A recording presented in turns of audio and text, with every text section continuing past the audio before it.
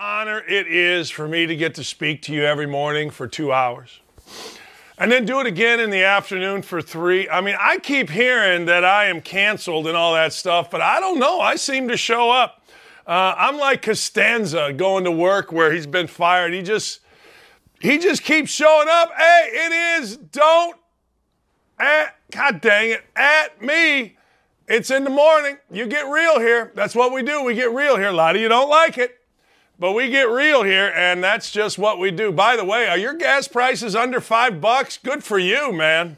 But hey, until they go down 3 pennies, it's not going to be our president's issue.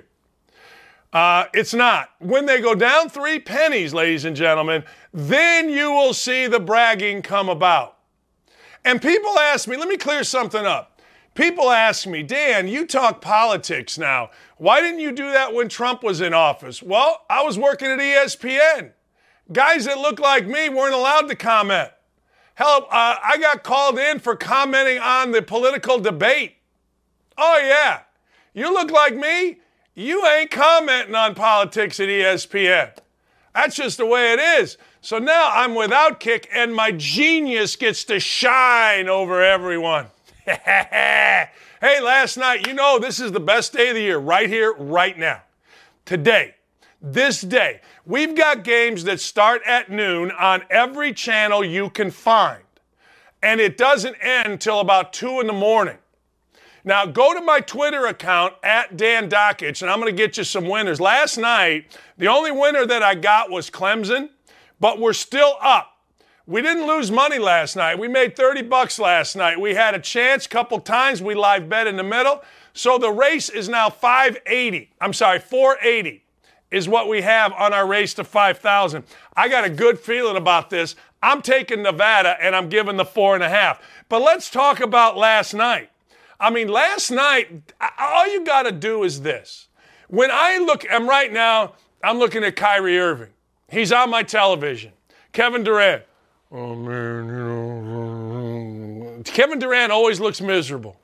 You know who's not miserable? Those players last night in college. Kevin Durant. Oh, yeah. No, those guys last night, they were not miserable. You know who wasn't miserable? Lamont Paris, man. Lamont Paris is the head coach of Chattanooga. He's going to join us. Can't wait for that one. Look, at the end of the day, here's what you got to be able to do in Champ Week.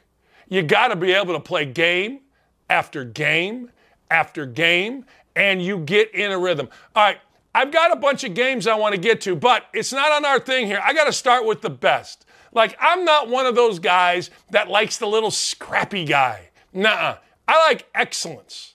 Yeah, I'm 4th team all conference. Can I make the team? No. Go to the frat party. That's it. Just go to the frat party, do your thing. I like excellence, and excellence in college basketball is not defined by Duke. It's defined by Gonzaga. 82-69 last night. They avenged a defeat, and I got to tell you, Randy Bennett's squad, St. Mary's, is pretty good. I mean, really good. But I've got to start there because, frankly, I'm an excellence guy. I'm sorry. I know we're all supposed to like the 3rd team all conference. Golly, I get in the stance. No, I never liked him. Always thought he was a little pain in my ass when I played. Go for 60 on him, and then, you know, away we go. But, I do appreciate greatness. Last night, you saw it. You saw it a couple different places. And back to Kyrie Irving, and I know I don't really think I was scheduled to talk about this, but the dude did drop in 50. And when you drop in 50, I am all good with you, and you need to be mentioned. No matter how weird you are with the flat earth. But look, if you're listening to NBA players for your science, then you're an idiot. You're the same people that can't differentiate between Joe Biden's the president now and Trump used to be the president. But anyway, I digress. I'm all over the ice today because I'm fired up. I got to work out, and I got my Dakich Cycles for the City shirt. All right, Bellarmine, Jacksonville, weird deal.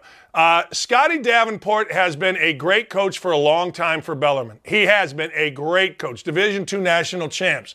All right, they go to Division I. The NCAA puts this rule in where you got to wait a few years to be eligible for the tournament. I personally don't agree with the rule, but again, the easiest thing in the world to do is to say, it's a stupid rule. I'm not in the meetings.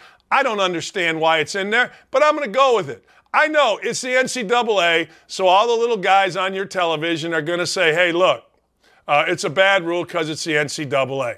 Fine. I don't care about the rule. I care that Scotty Davenport's team went and won a championship. They beat Jacksonville, which means Jacksonville State can go. Now, this is college basketball in a nutshell. The coach of Jacksonville State, Ray Harper, is a hell of a coach. Been caught cheating everywhere he's been. But do you think that matters in college basketball? Of course that doesn't matter in college basketball. What matters in college basketball? Yes, winning. When I hear everybody waxing philosophic about the glory of college basketball, the pureness, I go, yeah, Ray Harper's been caught cheating everywhere he's been. Not everywhere he's been, but enough that you make it sound like that. Game of the night, Wright State against Northern Kentucky. It was here in Indianapolis. First half, Northern Kentucky looked like gangbusters. Man! And then Wright State turned it on, baby. And Wright State, they're not going to win a game in the tournament. They're going to get demolished, but good for them. I talked about Gonzaga and St. Mary's. I got a lead. I should have led with them. But here's the deal with Gonzaga. I don't think they're a dominant team. I think they're good. I think Holmgren's really good. Like the fact they can throw it to Drew Timme. Like the fact that they're tough as hell. Bolton, he's on his third school. But anyway, I like their team. I am not in love with their team, if that makes any sense to you. Delaware, North Carolina, Wilmington. You know, in the middle of the season, North Carolina, Wilmington had a 12-game winning streak. I saw it get broke at the Fighting Phoenix of Elon. I never really bought into North Carolina, Wilmington, but they got a kid named Sims who was pretty good. Actually, very good. Delaware under Michael Inglesby. Listen to this story. So Martin Inglesby was a player under Mike Bray. Mike Bray was the coach at Delaware before he became the coach at Notre Dame. So Inglesby's getting his brains beat out earlier this year, all right?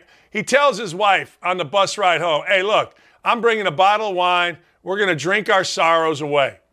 His wife says, BS to that. Here's what we're going to do. We're going to drink a bottle of wine, but we're going to get these problems solved.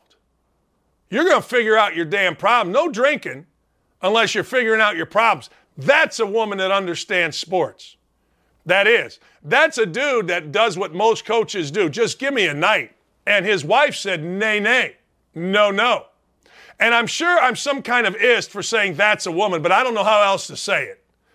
All right, so apologies, I guess. No, screw that. No apologies. That's a woman that understands sports. So what does Inglesby do? He gets his team straightened out. They're in the NCAA tournament with a 4-point win over North Carolina, Wilmington. It's a great story. Bryant and Wagner. The game was at Bryant. Wagner comes in, and this is college basketball. This is Twitter. This is all the stupidity. You know, on Twitter, every idiot can say whatever they want to say, however they want to say it, to whomever they want to say it to. You know, we all know this. Hell, I got in trouble because some dad of some guy, of a kid, came at me. I didn't look at the bio. I came back at the kid and said, hey, man, I called him a little guy, but I meant it at the dad. I ain't looking at the bio. Next thing you know, it's a kid. Hey, look, I don't know.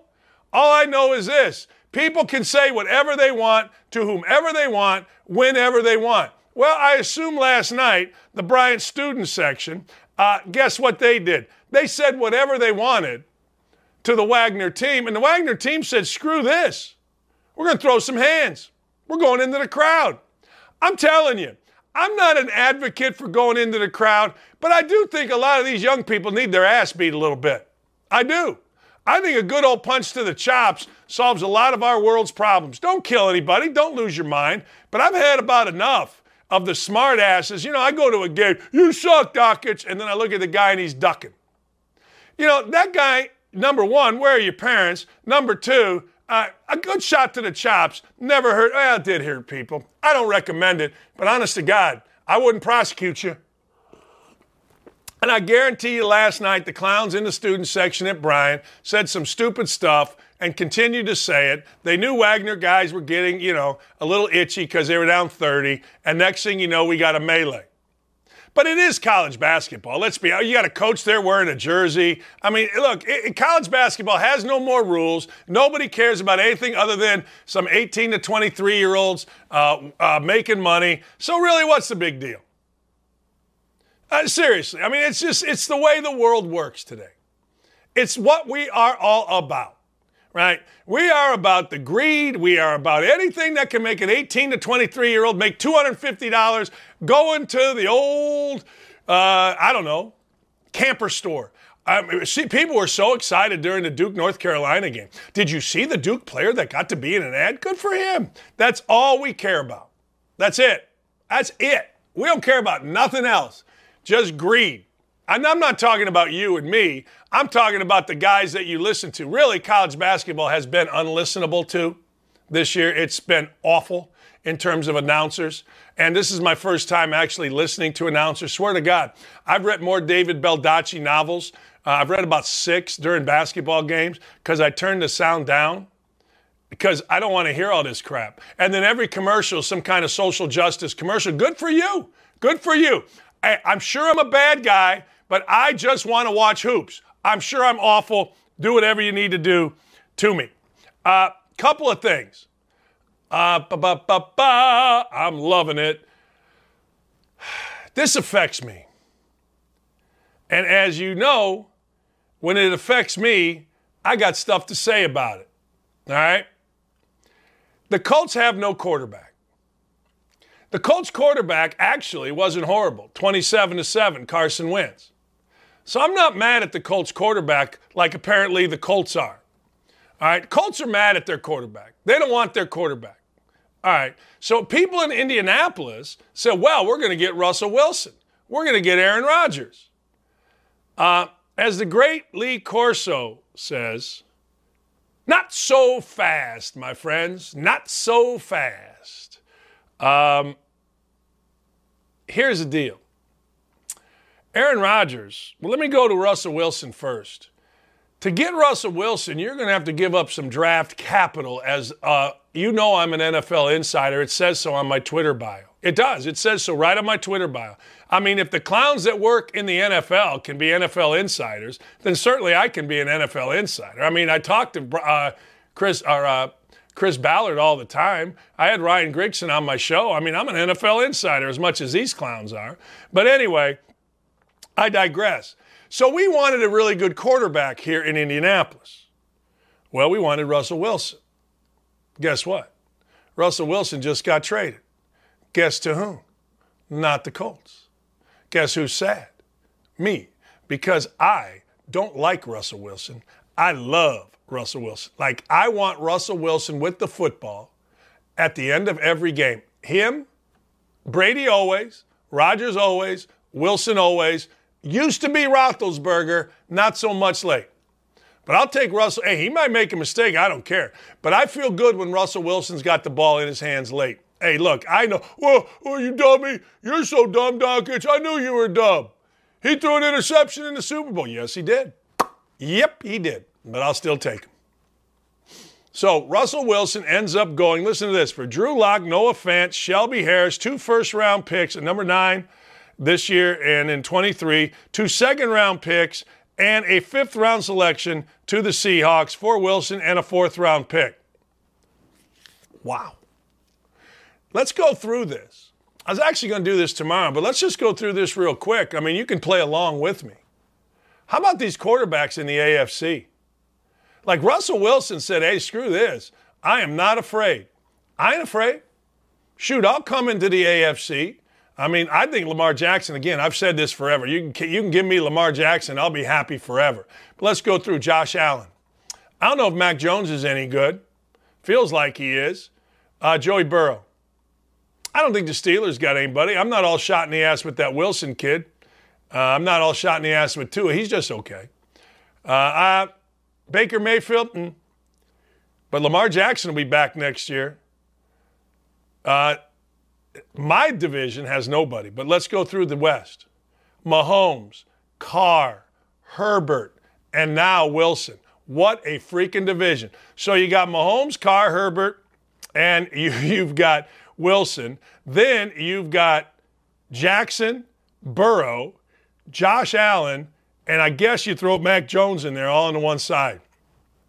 My Colts better get a hell of a defense rolling because that's some quarterback play in the AFC. And good for Russell Wilson, man. He got rid of his trade clause. He left an easier side, and away he goes. Good for him. Absolutely good for him.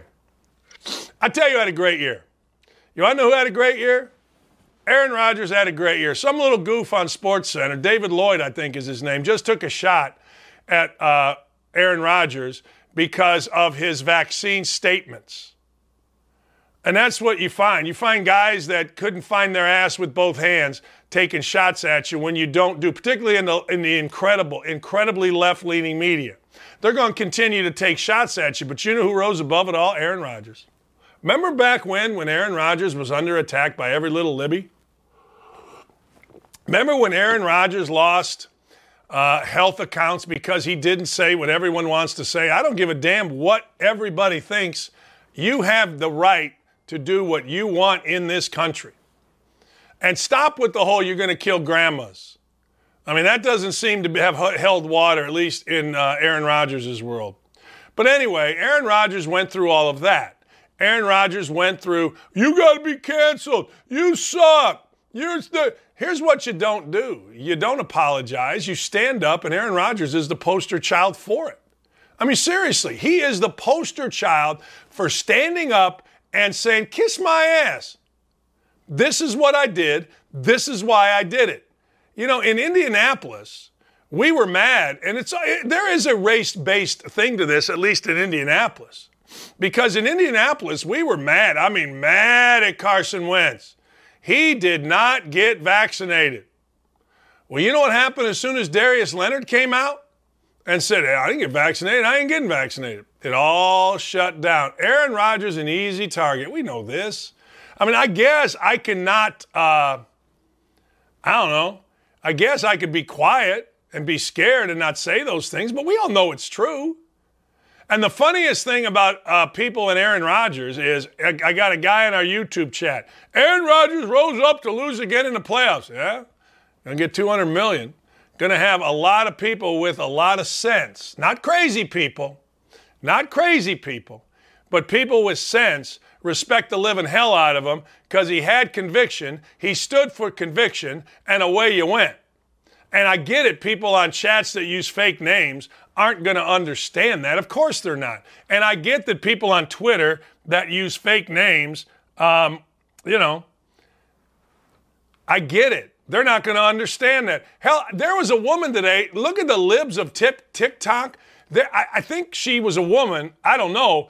But she's trying to explain to the world that it is not gender. What is it called It's called gender assigned, meaning, you got a pee-pee. You're not really a boy. You're assigned that gender by a doctor. The world is out of its frickin' mind. And as much right as she has to stand up and speak, I've got the same kind of right to stand up and speak. Drives me nuts. Anyway, hey, by the way, side note in the middle of all this, will somebody please take Malcolm Brogdon off the Pacers' hands? My God, late game last night, he did what Malcolm Brogdon does. Anyway, let's go through a couple of other things. So, Aaron Rodgers stands up. The media starts going nuts, right? He signed this deal. McAfee, who's played, and I, who've coached, said, wait a second, no deal's done. McAfee said it. I supported him. Ian Rappaport, this is a $200. No. And then finally, Rodgers came out and did what every athlete should do. It used to be you needed the Indy Star or the Omaha whatever or the New York Times. It used to be athletes needed them.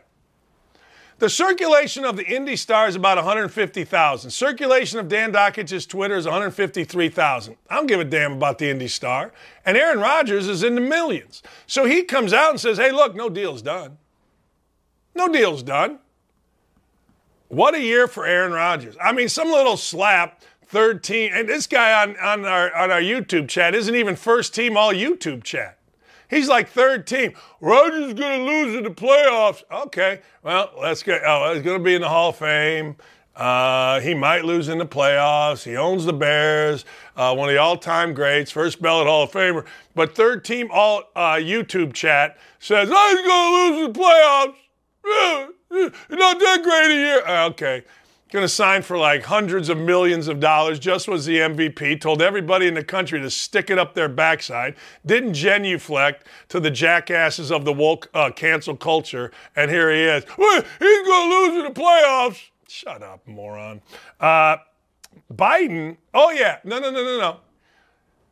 Davante Adams, this is another sad day. This is a sad day for me. Davante Adams is a guy I want with the Colts. Davante Adams is a guy that we all wanted for the Colts. But damn. Damn. Now he's tagged. Now I'm not going to get him. Come on. What the hell? Don't tag people. Make damn sure that you can come to the Colts. That's all we care about. Damn. Smart move. And one, I don't know if you noticed this. I'm sure you did. But I don't know if you noticed this. But one happened kind of right with the other. You understand what I'm saying?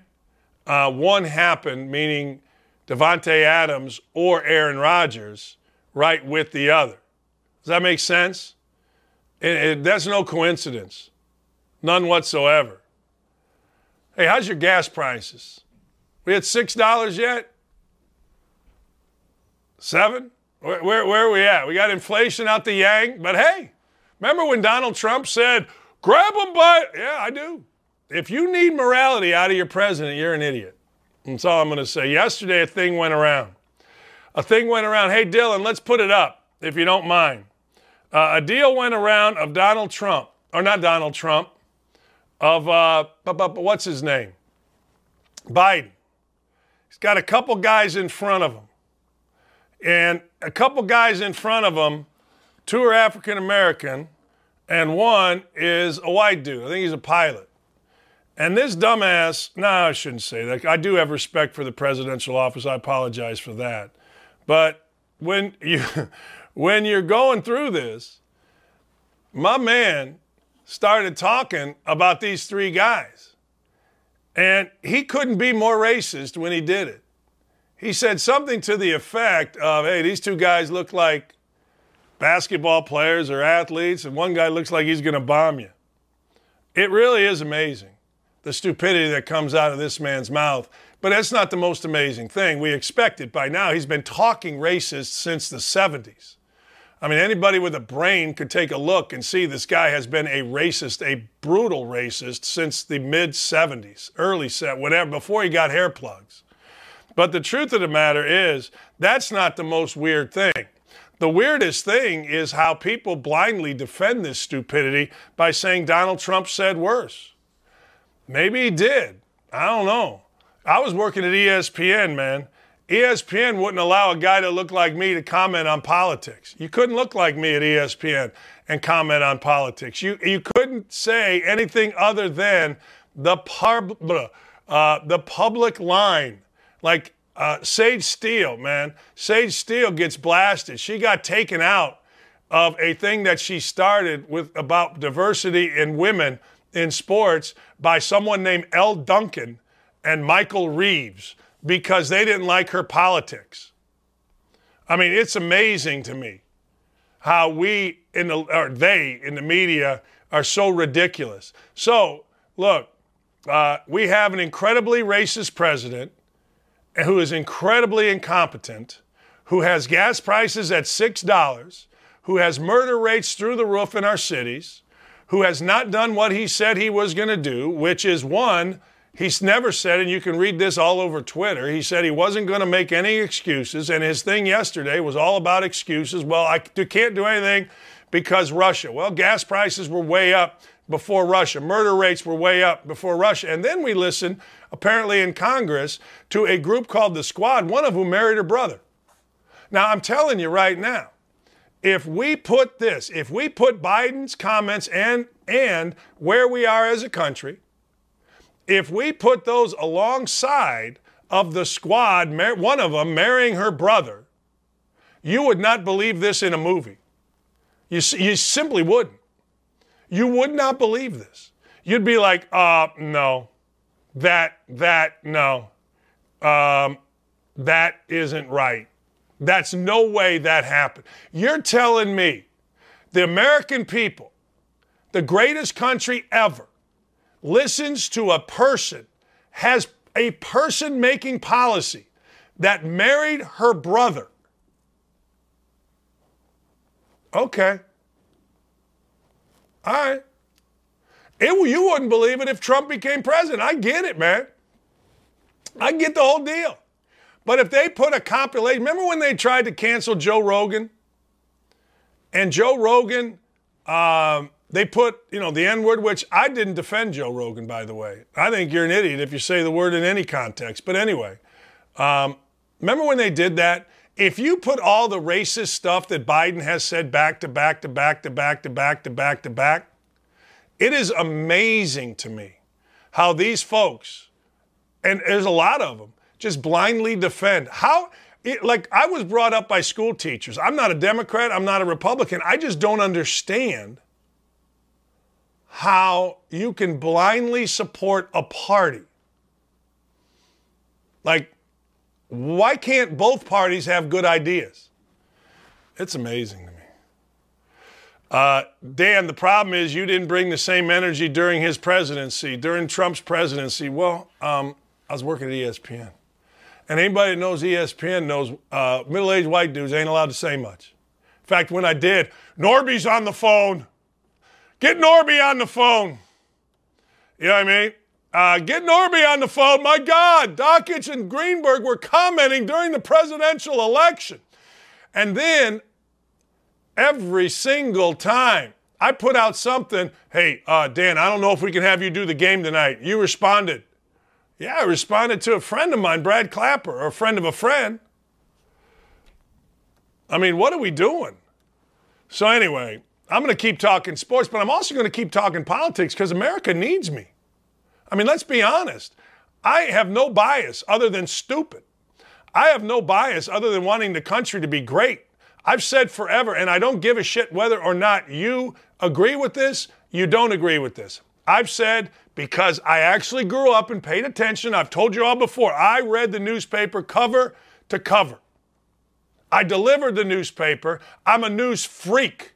I delivered the newspaper because I wanted to get it to me on time. Not them, not the old people in my neighborhood, to me on time. And I've paid attention. But at the end of the day, you need me on this wall. You want me on this wall. I'll talk sports till I'm blue in the face. But when I worked at ESPN, I wasn't allowed. I was not allowed to comment. I mean, guys like me, middle-aged white dudes, you think we're allowed to comment at ESPN? You're out of your mind. All right, we'll be back. Allison Williams, another ESPNer, going to join us. Oh, man. I was so happy the other day. Like, I'm not going to pretend and say that, Lamont and I are great friends, Lamont Paris, but I've known Lamont and since he was back at Akron and I was at Bowling Green, then he was in Wisconsin. One of the best dudes ever in college basketball, Lamont Paris. I jumped out of my seat when the mayor hit the shot. David Jean-Baptiste.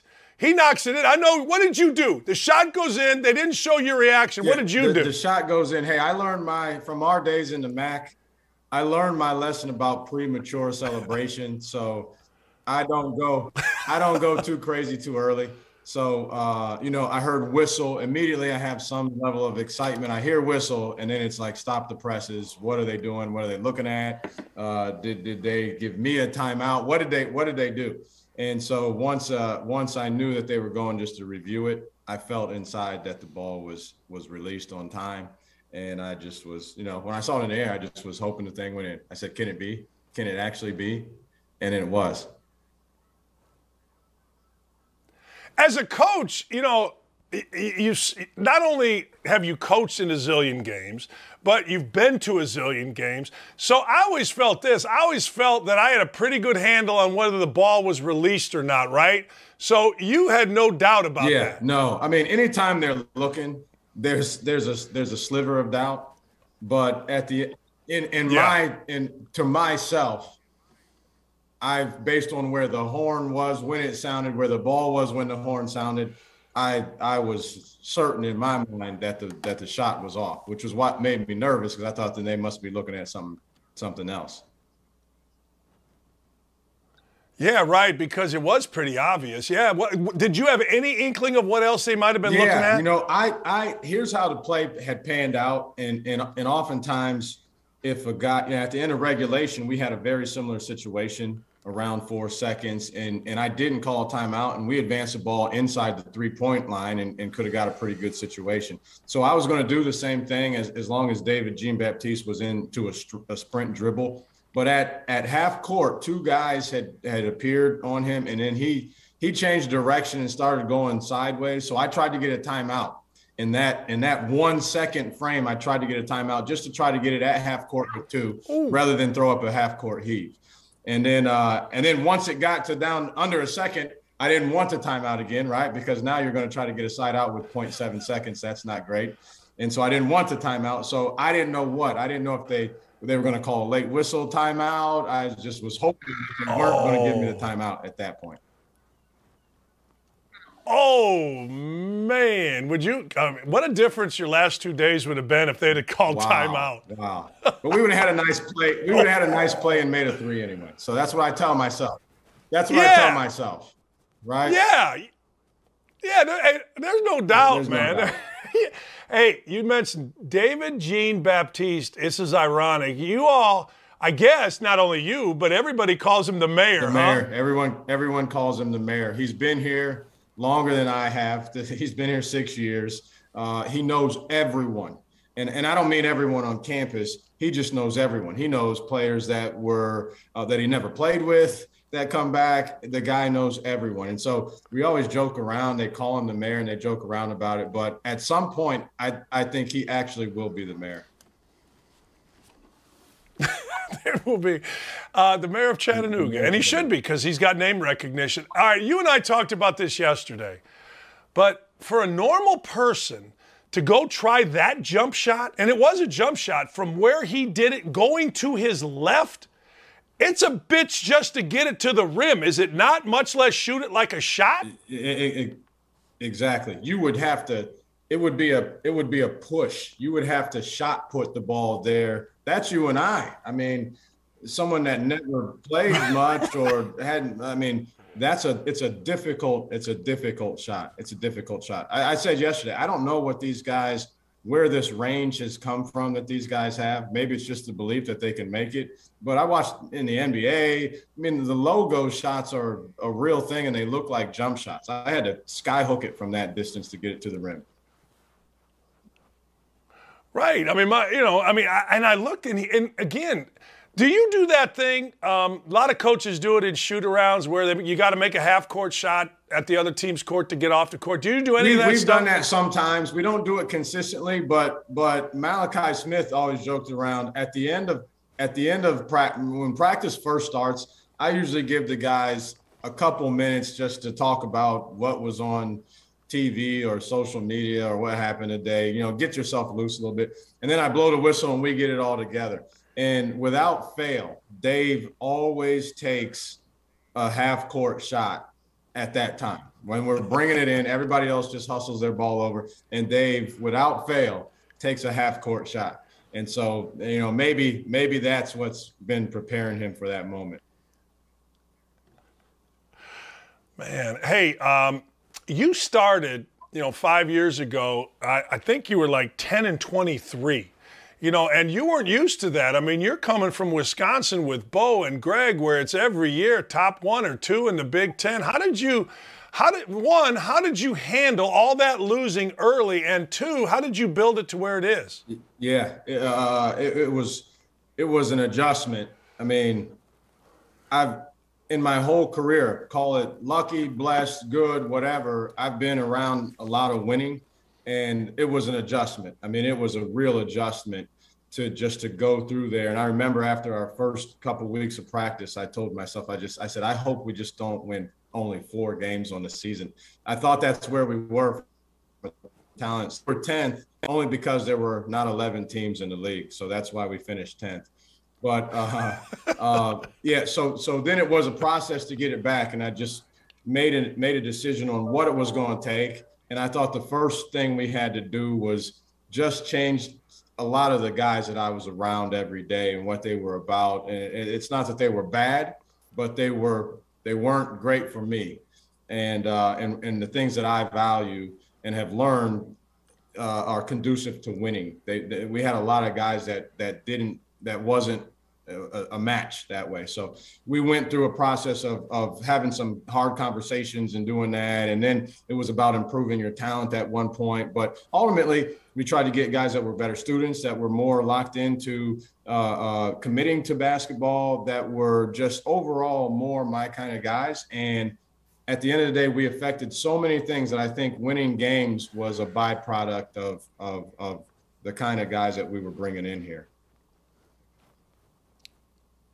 You know, people would think, and you said it, you know, well, you got rid of bad people. That's not necessarily true. They could be really good people, but if they don't fit with what you're trying to do, would you agree that might be the most important thing for a coach to have an awareness about, is what fits for me, both on the court, off the court, in the class, staff meetings, everything, it's right? It's the number one thing on your staff and with your players. These guys, I'm the coach here, so they have to want to be coached by me. I mean, that's how simple it is. They have to want to be coached by me. I don't care how good they are. I don't care how bad they are. I don't care if they're nice guys, mean guys. If they don't want to be coached by me and what I'm doing and how I'm going to coach them and what I'm going to ask them to do, it's not going to work, Dan. It's just not going to work. And so that's what we had to do. And so I don't call any of them bad guys. I don't. I would never say that about a young man, right? They got a new coach. They didn't ask for a new coach. I don't say that. Why would I judge them in that way? But they were not good for me. They did not. Some of them did not want to be coached by me. They did not want to do some of the things that I was going to ask them to do, that in my estimation really are the keys to winning on a consistent basis. And so we had to. Does that include staff? Yeah. Now, yes, it absolutely includes staff. I think if the staff doesn't, they have to believe, and trust and belief, I think, are the main things. They have to be able to relate to your guys, and then somewhere down the line, they have to be good at what they do as a job too. But I think that's down the line. And so, yeah, staff is the same way. I brought a staff in here with me. It's a funny story. Eddie Shannon is on my staff now. He was also on the previous staff, but I did not hire him from that previous staff. I interviewed him and a couple other guys that were on the staff that ended up not going with my predecessor to his next job. And based on how Eddie Shannon handled my interview, and when I told him I couldn't hire him, I was going to go with a group of guys and pick my own staff for this first job of mine. The way he handled it is what made me hire him when I had another opening. Crazy story, but he's a really good guy. How did he handle it? He was with unbelievable grace and understanding. He congratulated me on the job. He thanked me for taking the time to interview him. He wished me luck. He said if there was anything I needed on any of the guys that were going to return, to let him know if he could ever help. And he was unbelievable in a situation where you don't know what your future is. You're unemployed currently, and to handle it that way, I thought was phenomenal. And then he ended up working for another friend of mine for a couple of years. We had a guy that left our staff, and he was one of the first calls I made at that point. Because you always kept that in the back of your mind, yeah, right? Absolutely. It's a good story and a lesson for people on how you handle situations. I was giving him information that he didn't necessarily want to hear, and he handled it incredibly well. And that left an impression on me. Coach, you bring over, and we were talking about this yesterday, Silvio De Souza comes over, and people know his background from Kansas and all that went on there. What went into that decision, and how's that gone? Seems like well. I'll lead off with this. Let's take basketball completely out of the equation with Silvio. I don't want to evaluate him at all from that. This is an incredible young man that I enjoy being around immensely. He when he smiles, it changes everything. He's got a great personality. He cares about people more than most. He just does. And I think most people are nice and care about their neighbor. This guy genuinely, like, he'll ask me sometimes how I slept or how I'm feeling today. And it's not just like, hey, coach, what's up? How are you feeling today? I think he really wants to know how my day has gone so far and how it could be better and if he could actually improve it. So he's an awesome kid. I love being around him. It's funny, if you look on and just do a Google search, particularly a couple of years ago, you'd think the guy was Charles Manson or something, right? And that's what media does, and that's what it can look like sometimes. That's what it can look like. But I was connected to their staff at Kansas, and so they endorsed him in a way that I had rarely heard an endorsement coming from a coach. And so I got a chance to meet the kid, and after sitting down with him for an hour, it was unbelievable. It's uncommon. He's an uncommon, rare type of individual. I hate to use this analogy, and it's not because he's a giant human, but if you've ever seen the Green Mile, he reminds me, the impact that he has on people reminds me of that guy in the Green Mile. It's uncommon. It's an uncommon effect that he can have on people, seriously, in a really good way. The guy in the Green Mile's last name is Duncan, and he died, and he came in my studio one time. You know what I'm talking about? Yes. The big dude who was in Armageddon and all that. He was in my studio, and he walks in, and I go, "Damn, you're short." And I thought I was going to get my ass kicked. You know what I mean? And he was the nicest. He was the nicest dude ever. But you know how you see on TV, you expect, he was built. But anyway, So you've been around. Go ahead. Yeah, no, I want to get that out there and let everybody know. I like him as a basketball player. We would be fine without him as a basketball player, like they would be fine without me as a coach. But as a human being, I love this kid, and he's going to be a part of my life forever. See, Google's forever, man. And people love this, and I'm like, man, that sucks. I'm glad it wasn't around when. Well, I wish it wasn't around now. But. You've been a part of staffs. Fine. Let me tell you, I wouldn't have lasted. I don't think my third weekend at IU with Coach Knight, I think they would have given me the boot. It wouldn't have been good. Your team, you've been around. You've been to championship game. I mean, you've been the best of the best. You've played against in the NCAA tournament for years at Wisconsin. How good is your team as we move to the tournament? I think we have a really good team, Dan, at face value. And I've tried to – these guys, it's hard. And we have such a mature team that I've mentioned this to our guys before. And I've never hardly ever done this. But I've said that to our guys. Guys, at face value, we have a good team. I don't want us to think, oh, well, where can we be in the Southern Conference? We have a really good league here with some really good coaches and talented players. But I want you to think big picture when you're trying to compare yourself. When you're working out, compare yourself to Oscar Tshiebwe. Compare yourself to Gonzaga as a team. I'm not saying that we're Gonzaga. I'm not saying that, right? But I am telling you this. I've seen a lot of games over the years. I look at the landscape of basketball this year. I look at the top 10 teams that have lost. We had 6 of them in one day, right?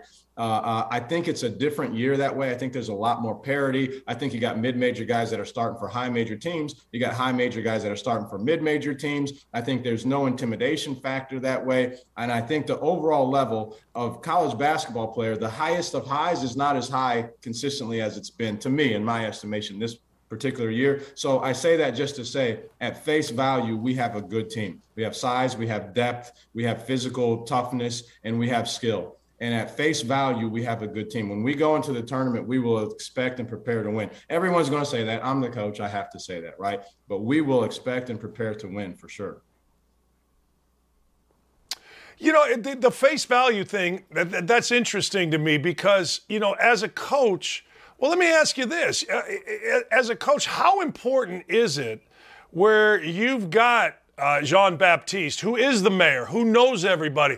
And I'm not talking about on the court, obviously his impact. I'm talking about on a day-to-day basis to, you know, go through the ups and the downs of a college season, which could be academic, girlfriend, COVID, cancellate, whatever. How important is it for you to have a guy like the mayor? It's extremely important. It's extremely important. And what's the most important about him, we have a lot of older guys now. In my first year, we had the youngest team in all of Division I college basketball, and that was crazy. But we are extremely experienced now. And where Dave is even more important is because he ties it all together. He's been here the entire time. He knows terminology. He knows what my facial expressions mean. He knows when he needs to step on the gas and step on the brake. And he's a big part of tying that all together with these other guys. And so to have that, because like you said, it's a different world now. The amount of social media stuff that's coming at these guys, managing that is a real deal. COVID, managing it is a real deal. Game cancellations. Now you got to play 5 games in 11 days, which we had to do this year, right? Minimizing practice. So when you do that, we had to have some days where we practiced for 30 minutes, Dan, and it was mainly a recovery day, and we got to play in a day and a half. So you can't do that if guys are going to be immature about things and not respond to things. Like you said, a girl breaking up with you, your mom telling you something that you don't like, all right? Your meal wasn't cooked properly, whatever it is. Handling that stuff oftentimes is what determines who comes out on top 34 games into it as we are now. You know, I was talking yesterday after I spoke with you. We had Rob Lanier on, and I know Rob's a friend, and you guys had a close scrimmage, and his team went through like 4 straight losses, but it was over like 2 weeks because it 3 weeks, cancellations. And so then I started looking at your deal, and I see, you know what, towards the mid to end of February, you lose 2 straight home games, right? And to me anyway, again, my experience in basketball is that's where leadership shows itself, either good or bad. Is that something that happened with you guys after those 2 straight losses? Yeah, it was. And Rob's a great guy, by the way. He's a real dude, and I'm so happy for him because they had a lot of things going on there and responded to it. Yeah. But yeah, someone did a graphic. It certainly wasn't me because I'm not skilled in that area. But someone did a graphic. The top 100 teams in the country of which we are a part of, we were the 3rd in terms of numbers of games lost by our main guys, our 5 guys starters and the next 2 guys. We were 3rd in the amount of games that they missed due to injury, concussion, COVID, whatever it was. And so in that stretch, absolutely, it's revealed who you really are as far as your player leadership. I'm going to coach it the same way, right? I'm going to respond to a loss the same way. I'm also 48 years old, so I know what to do. These guys always don't. So when you go 2 games in a row, when you need 1 game to win it with only 2 games left, that really showed me a lot when our guys bounced back, not only won the next, but finished with 2 strong wins in convincing fashion, by the way. And then we headed into the tournament with a lot of momentum. Yeah, I mean, because I always think this, and I'm curious your thought on it. There are always times in a season, and maybe there's more than one, that either propel you or deflate you, right? And maturity becomes hugely important, and it doesn't necessarily have to be at the end of the year. It can be at the beginning of the year. It could be first week of practice when you're kicking their ass. You know what I mean? I mean, there are always times, and those are the times when you really see what your team and your leaders are about. No question. And it's everyone. It's even guys, you know, here's a perfect example. We've got a guy that transferred in here, grad transfer as a senior, and he's got a better situation from his role than he came from. But he probably anticipated that his role was going to be even better and bigger than what it is. It hasn't worked out that way. He would, in a normal year, he could be a starter, right? He comes off the bench behind Silvio. We got Silvio late in the process, and so his role's a little bit different. He has accepted that role. For you have to be mature in order to do that. And oftentimes, a team that ascends to great heights, it takes stuff like that. It's a guy that wants to play more, that doesn't really love his role, but he accepts that role and he thrives in that role. Oftentimes, that's what determines if your team is actually going to make it or if you're going to start to see cracks in the armor. I could be wrong about this, and you tell me, but I've always thought that there are some great college basketball cities. Always thought Dayton was one. I mean, I go back 100 years, I thought Dayton. I always thought Chattanooga was one. A good friend of mine, one of my best friends' uncle lived in Chattanooga, and whenever he was there, they always went to Mocs games. I thought Omaha was one. I thought Texas El Paso was one. How great a basketball city is Chattanooga? Chattanooga is a great basketball city. There's a lot of tradition. You know, they won a Division II national championship here. And it's funny, I get out in the community and I talk to people, and there are people that, I remember when I was 7, I used to come to games. I looked at some numbers. And in the 90s, it would be a conference game against East Tennessee State University, or Marshall was in the league, another great basketball city, but against Marshall. Yes. And there would be 9,000 people in the stands. Now, that was in the 90s. This is 2022. You got more things, distractions. You can watch games on television. You don't have to fight traffic. You don't have to do. So I see why, but we're bringing it back. And I thought this year was a huge step, not just because we won. We really went out and developed some other groups, but the buzz in the community is back. We got back from the conference tournament, and we had 100 fans probably were out there greeting us and just excited for us. There was media there. So I say that to say it's a great basketball city. There's been a window where, due to some other thing, COVID didn't help it either, but it is coming back, and we feel it at a high level that this community is ready to get right back to where they've been. Man, you got a lot of fans, man. I mean, I tell you what, your team is fun to watch. And congratulations. Yeah. I appreciate you taking – it's 2 days with you and I. How good is that for me? Bad for you, good for me. Reminiscing with Dan Dakich. We had some battles in the old MAC now. We had some battles, but it's fun. It's fun to see you. I love what you do. And it's not always pre-scripted. It's real. When Dan says it, it's what he feels. And I think there's a lot of value in that. So I appreciate what you do. And thanks for having me on here and our team. I love this group. It's a special group of guys. Forget the basketball side of it. They're just unbelievable human beings, and they're going to be successful in whatever they do. So thank you. Amen. Looking forward to seeing Selection Sunday. I've already got you in the second weekend, so screw it. I mean, that's but I also got like 70 teams. Of the 68 teams, I got like 50 of them. But I love watching your team, man. Your team is fun to watch. Hey, Lamont, thanks, Coach. Thank you very much. Take care, my man.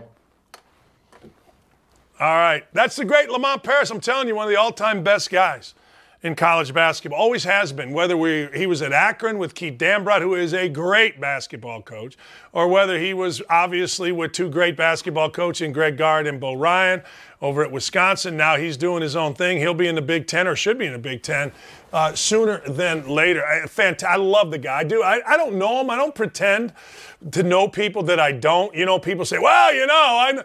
No, but I think that he is one of the all-time best dudes. I've always have. Even when I was arguing and yelling and Dambrot and I'm raising hell, I just always thought he was he's one of the all-time best dudes. All right, that's a good hour. That's a really good hour. This is my favorite day of the year. I'm telling you, this is my favorite. We got games starting at noon. We got Syracuse taking on Florida State at noon, and they're going all the freaking way down to the end. I love it. Allison Williams is on next. I can't wait. We're going to talk everything that you want to talk. The stock market is up. Are you shitting me? Look at this. Are gas prices down? Hey, look, I don't care whether the president is a Republican, a Democrat. Keep my gas prices down, the stock market up, and I don't want to hear the word inflation. We'll be back with A-Dub, Allison Williams, next. I'm going to say this every time. The world owes Allison Williams an apology. I mean, they just do. I'm not, hey, look, you were first. You said it. I don't need a shot. I mean, let me make my own choice. Let me make my own choice, and, away you go. It's funny. I want your opinion on this. I didn't really put this in a rundown or anything, but people are on my ass because now that I work for Outkick, I'm a little more political. And okay. And they say, well, you weren't political during Trump. And I said, well, guys like me, you remember those memos? We weren't allowed to talk politics when you were at ESPN. I mean, that doesn't make ESPN bad, but look, a 50-something-year-old white dude wasn't allowed. You couldn't talk politics looking like me at ESPN. No, Are you crazy? No. There's no way. You don't have no, to. looking like you and thinking like you needed to keep your mouth shut to keep your job, for sure. And it was almost kind of an unwritten rule a little bit, right?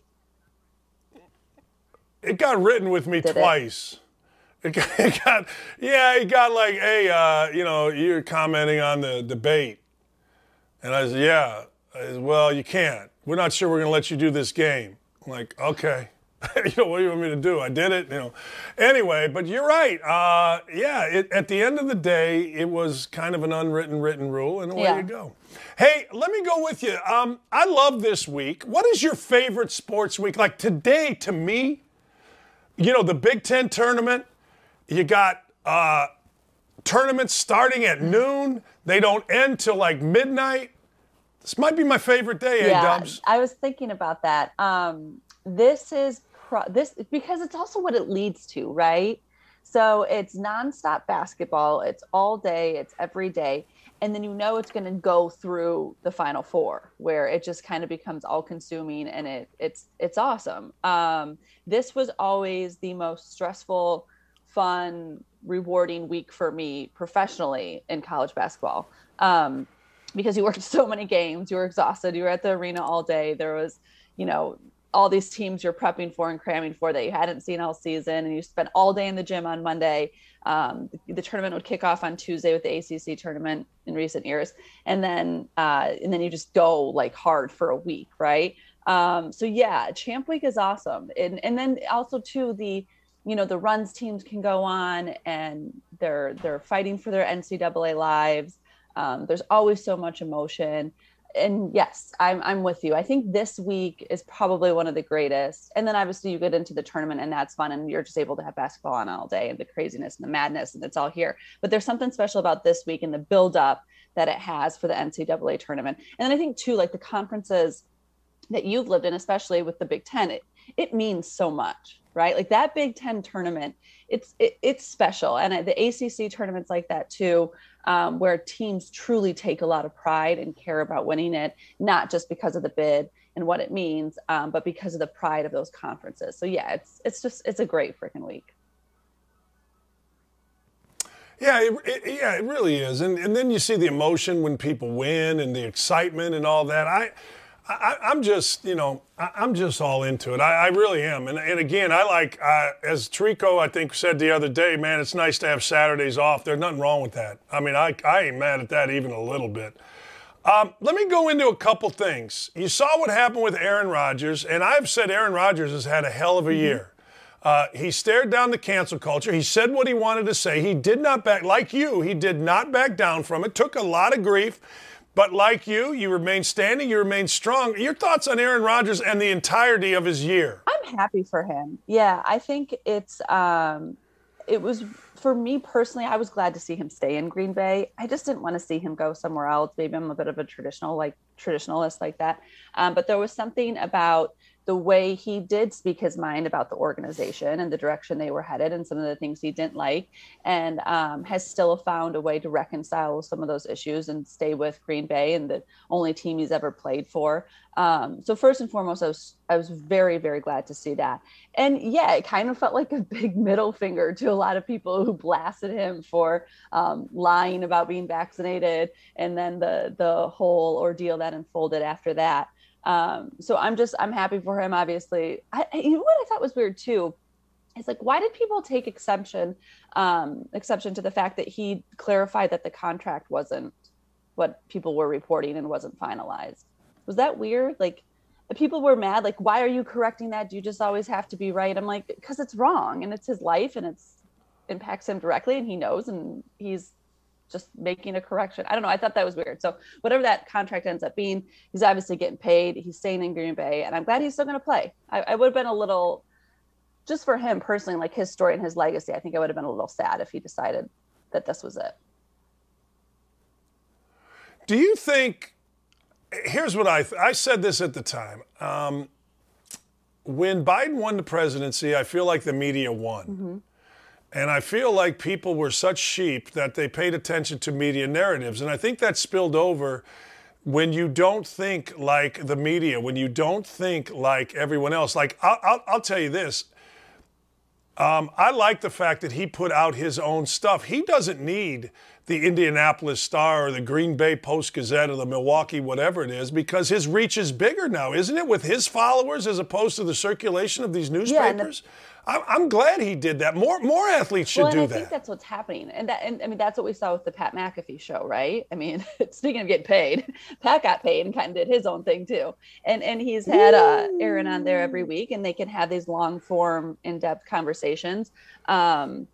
So yes, I think that's a shift that we're seeing within the sports broadcasting landscape that's really interesting, because the power shift is apparent. Like, the athletes no longer need you. It kind of reminds me a little bit of the relationship with Duke and ESPN. I mean, if you look at that evolution, like, there kind of came this point in recent years where Duke's like, we have the largest following on social media of any sports organization. I think they even surpassed the Yankees. So they could also directly really, reach consumers. So yes, they needed this partner for the broadcast of the games, but for the growing of the brand, that's changed. Like, athletes retain so much more power to control their message, disseminate it, and monetize it now, even at the college level. So it is really interesting, the role of the mainstream legacy media companies within broadcast, within sports journalism, because, like you said, with social media and the internet and YouTube and all these different avenues that they have to get their message out, you're right. Like, you don't need to sit down with that reporter, and you don't have to utilize and work the press and all that. You can go directly to your fans.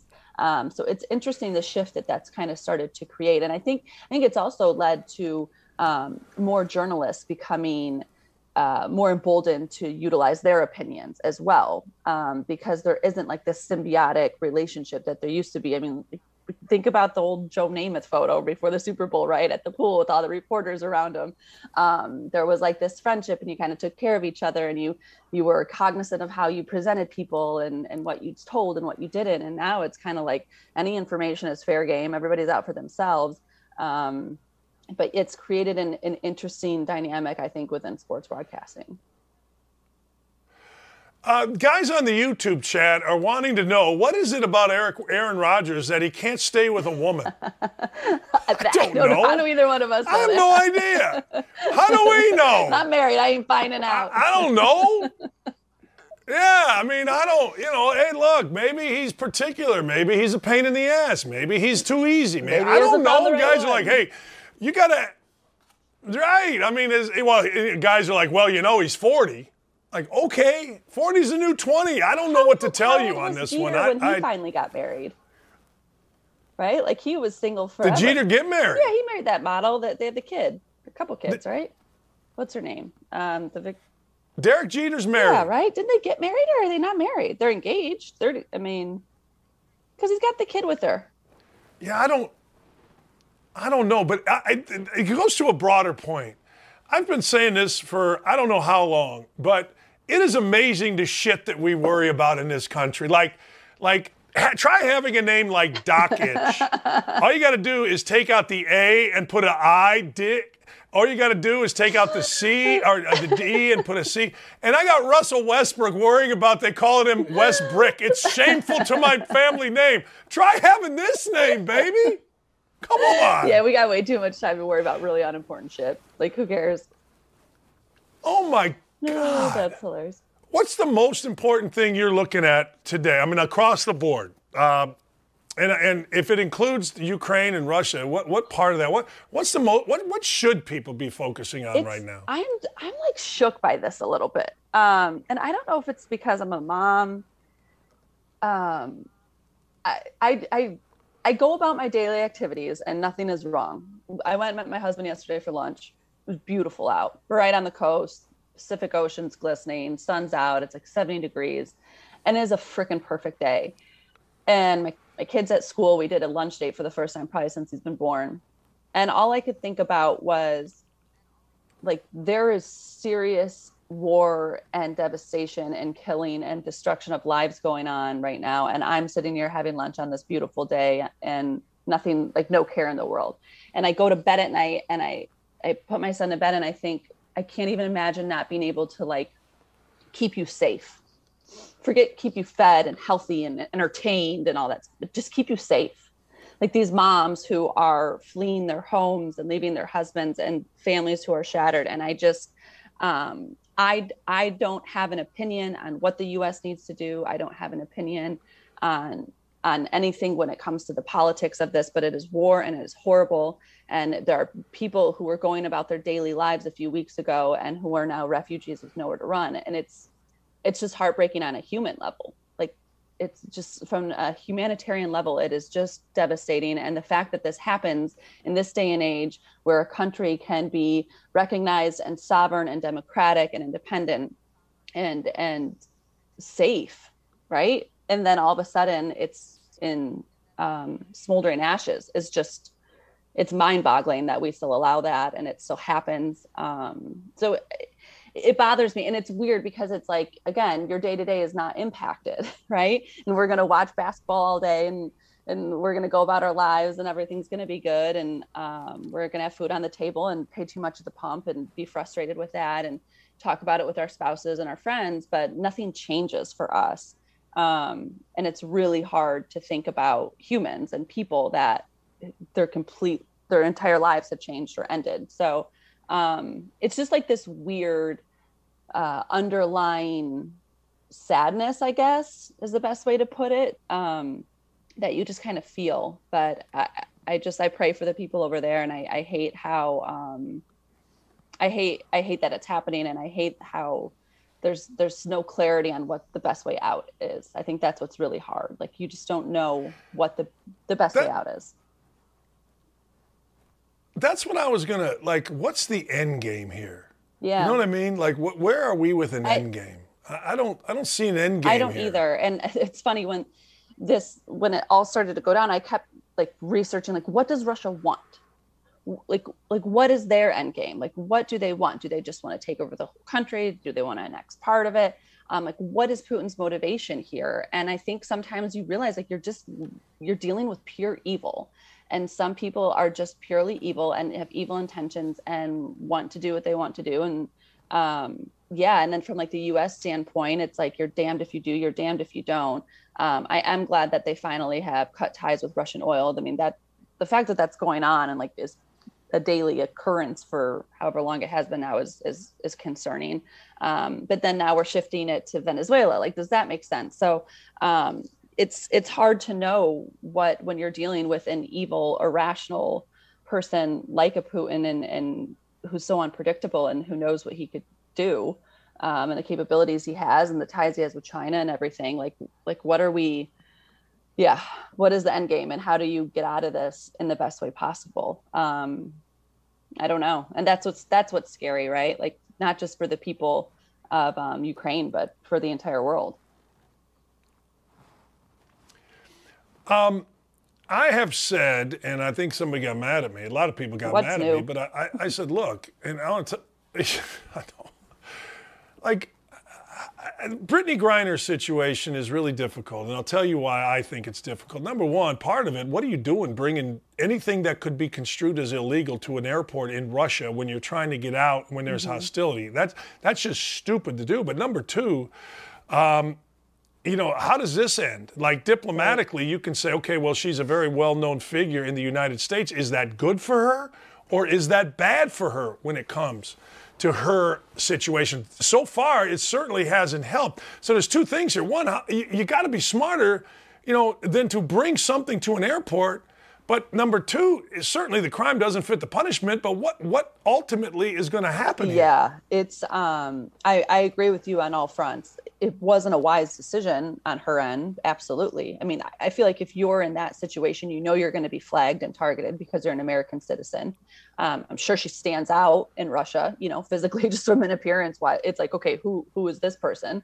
What are they about? What are they doing? Why are they trying to leave? They're going to look at you a little harder. So But I mean, I don't fault her. Like, I understand she probably thought nothing of it. This to her is no different than probably, I don't know, packing some mascara to me. Like, it's just like this is a part of my daily routine and what I use on a daily basis and what I travel with and what I own. And it's not illegal where I'm from. And I'm sure she didn't even think twice about it.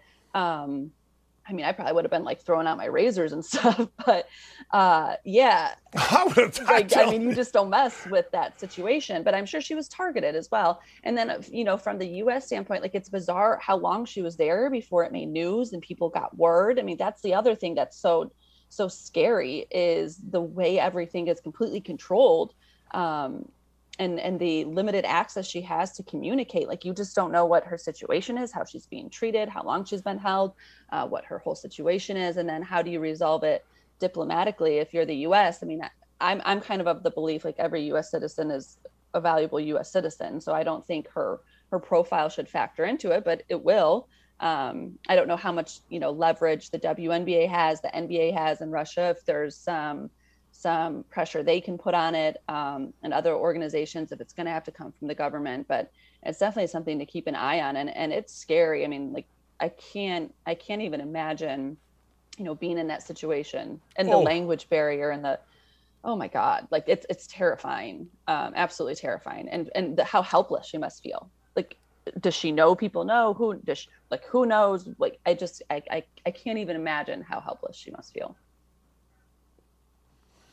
Good friend of mine got thrown into a German jail over a misunderstanding with jeans or something. And he called me because my college roommate, Uwe, was his dad is a German attorney. So we ended up getting him out, but he was in for like a week. And it was like, Dan, man, I'm just telling you, he was in there with skinheads. He's like, this is the worst thing you could possibly imagine. And I can only imagine how horrible it is for her. I just don't know if at one point you're like, well, the notoriety will help her get out. And then you're like, man, this is a time of war.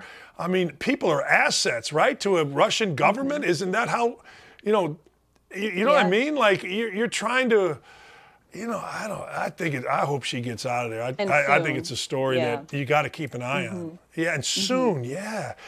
Where are we at with gas prices? I mean, all right, I'm dumb. You're smart, so I defer to you. Back in the 70s, when I was a kid, I remember everybody and their mother, including my mother, the most holy of ladies, was complaining about gas prices and inflation. So I decided in my little brain that the most important thing for our president, government, whatever, is three things: gas prices, never heard the word inflation, and keep the stock market up. Ultimately, when we look at gas prices, what are we looking at? What is your sense on this? And again, what's the end game here? Well, we need more oil independence. I mean, it's frustrating to see how the Democrats are twisting this into pushing their green agenda, right? And look, I'm all for protecting the environment. Trust me, I just don't think this is the way to do it. They don't talk about regenerative farming, which would have a huge impact on climate change and CO2 emissions and all that. They just go after fossil fuels. We are never going to not need fossil fuels. Like, people need to get that through their head. And so it's like, oh, well, gas prices are out of control, so buy a $70,000 electric vehicle. Okay, so let's just say, like, theoretically, people could afford that, which the majority of them can't, just like they can't afford $7 a gallon, which it's up to in parts of LA. So let's say they can afford that. And now we're all environmentally friendly, right? Well, that electricity still comes from somewhere. Okay. So even if it's solar or wind, you still use fossil fuels to produce the stuff that makes the solar and the wind. And then also, what happens to all these lithium batteries? Where do they go? So they're not going to stay in your car forever. They do die over time. And where do we get lithium from? Well, there's a shit ton of it in Afghanistan. We just left there. So we have a problem with the lithium. We have a problem with getting it. We have a problem with getting rid of it. And nobody talks about the fact that, like, if a Tesla gets into a car accident and lights on fire, you can't put that out. If a lithium battery lights on fire, you just have to let it die out. You can't, there's no fire trucks, extinguish it. It's incredibly toxic. It's lighter than water. And so it just burns, and then it has to burn itself out. So I'm just not sure, like, as much as we want to think, okay, if we just all went electric, we would have a cleaner climate and we would reduce oil dependency. I just don't think that's realistic. And I think there needs to be an increase in oil production in the US. We need to be energy independent. And yeah, do we need to invest in reducing our dependency on fossil fuels? Sure. And maybe some cleaner burning ones and so forth. But this whole notion of just buying an electric car and everything would be solved is bullshit. I heard that yesterday. Mayor Pete, my man, I mean, people in South Bend were so glad to get rid of him. I mean, you know, it's like, here, take him, federal government. Same thing that's happening. Joe Hogsett here, the mayor of Indy, is dying to get on the Biden administration, and people in Indy are dying to get rid of him. I mean, it's just, it is what it is. What do you think, like, what will be the breaking point where gas prices come down? I know gas prices were going up way before Russia, and I heard Biden yesterday talking about, well, it's all Russia. I mean, I get it. Russia can be blamed for everything now, but when will the breaking point hit and these things start coming down? We got to wait till after a war? And even so, like, how much are they going to come down? That's what I always wonder, because once they hit a certain threshold, like, they're not dropping back much lower, right? I mean, they might swing if oil goes back to $100 a gallon or something. Okay, yeah, you're gonna see a drop, but that always is what concerns me, is like, it's like once it gets so high, it's only going to come so much further down, right? And it is true, like, and that was frustrating to hear Biden blame it all on Russia. I understand there's a component to that because of what we buy from them, which is dumb, but they were going up and they were on the rise. I mean, I live in California and it's asinine. We've been over $5 a gallon for a while now. And it just keeps climbing and climbing and climbing. And my thought was, like, you have Gavin Newsom bragging about this $1 billion+ surplus that California has. And I was like, okay, well, then temporarily lift the gas tax. I mean, we pay insane taxes in California on gas. So if the price of oil is $1.30 a barrel or whatever the hell it is, then lift the gas tax temporarily. You have this surplus. It's not your money, it's our money. So, like, give us a little bit of a break and help alleviate some of the strain at the pump, because everything is impacted by this. I mean, food, goods, everything is going to be impacted by this. Labor. My husband works in construction, and they were doing a job. We're in North County, San Diego. They were doing a job in Pasadena.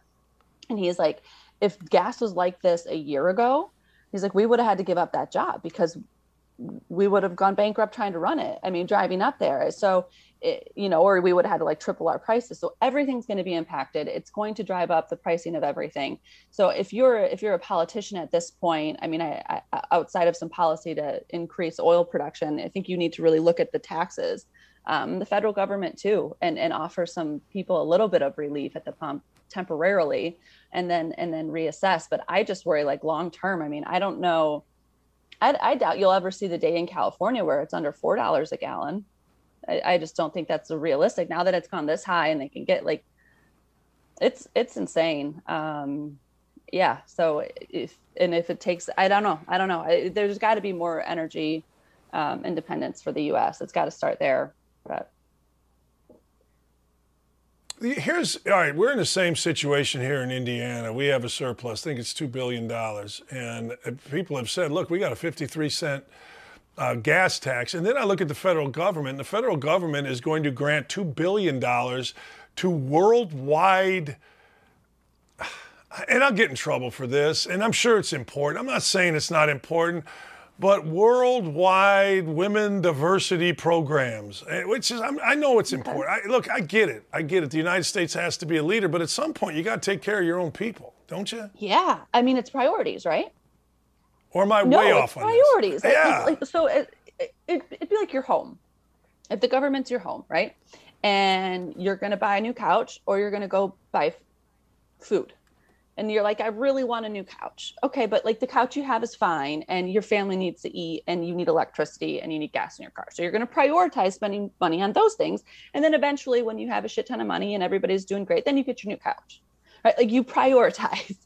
And that's what the U.S. government needs to do. If they have this money and people are hurting and they're bankrupting families, and people are living paycheck to paycheck as it is, and now they're paying out the ass for gas and for food and for everything else. So maybe you alleviate some of that for them. And then down the line, when everybody's doing well and things are right, then you can go and push your initiatives in foreign countries. I think there are several examples of that. I mean, even the money that he's committing to buying vaccines, to essentially giving to these pharmaceutical companies to distribute the COVID vaccine worldwide to some countries that probably don't even really want it, but we're going to buy up billions of dollars of them to send overseas. Is that the best thing to be doing right now? I guess you could argue eliminating the virus worldwide would benefit the US. I don't know. I think, again, there needs to be some hard questions asked. And with the state of our country is not the time to be a philanthropic power. So I'm with you on that. You got to reprioritize right now. Yeah, I'm not saying the government needs, I want less government, don't bail me out, whatever, but don't be sitting here in the middle of all this crap and saying, well, we got $2 billion that we're going to, again, do some program that I'm sure helps. I'm not saying it doesn't, but again, you use the word prioritize, and I feel like if you have half of a brain and you can think logically and not think relative to your party and your party only, it just makes sense to prioritize our country first. Now, maybe that's wrong. I don't know. How is that wrong? That can't be wrong. I'm not going to tell you that's wrong. That ain't wrong. That's right. Right. That ain't wrong. That's just stupid. That's just common sense, isn't it? You would think. Anymore, though, I don't even know what common sense exists. It's like this simplest shit you talk to people about. Like, but no, like they won't go there because it's not where their party is. And it's so crazy. It's like, but just break it down. Like, it's not that complicated. Does this make sense? No. Okay, then why are we doing it? Why are we supporting it? Why? Yeah. It's like, I put it like this. You know how this week there will be on ESPN and CBS and all the stations, there'll be two resumes and they'll be blind, right? And it'll be like, okay, Team A has done this, right? Team B has done this. I wish we would do that with our public policy. Here's this, blind. We don't know whether it's Republican, Libertarian, Democrat. Right. We don't know. Which do you want? You know what I mean? You know what I mean? It's like, God, just an R next to it or a D next to it influences people crazy in this world. And it's all about proving the other party wrong. And that's what, for me, has been really frustrating. That's it. I am not a politically super motivated person. And honestly, I'm not a big Trump fan. I was a Democrat until probably 2 years ago. So I am not one of those people who wishes that a certain party fails or a certain president fails. A part of me, when Biden got elected, I was like, good, because this is what people wanted. And if he can bring this country together, I don't love half the shit that comes out of Trump's mouth, but I can look at it from a policy perspective and say, like, well, this is pretty good. Like, this has actually worked. I didn't understand at the time, but I guess he was right. I have no problem with any of that. And if Biden would have succeeded, great, because if he's having success, that means the U.S. is having success. So I'm good with that. Right. But some people, but it just, when you see people who just root for him to fail because they want the party to fail, because they want their agendas back on the table, it's frustrating. And I don't understand why it's always us. And then I feel like we've gotten so divided, where it used to be like a Republican and a Democrat could be best friends or could be married or could have this great, and like now you don't even speak to people. Like, you find out they think a certain way and they're like, that guy's an asshole. So yes, there's no common ground. It's all a win or a loss. And I think that's just a really unhealthy place to be as a society, as a country. And it's been like that, unfortunately, probably since Trump took office. Like, something weird happened during those 4 years that set a divide, and it's continuing, unfortunately.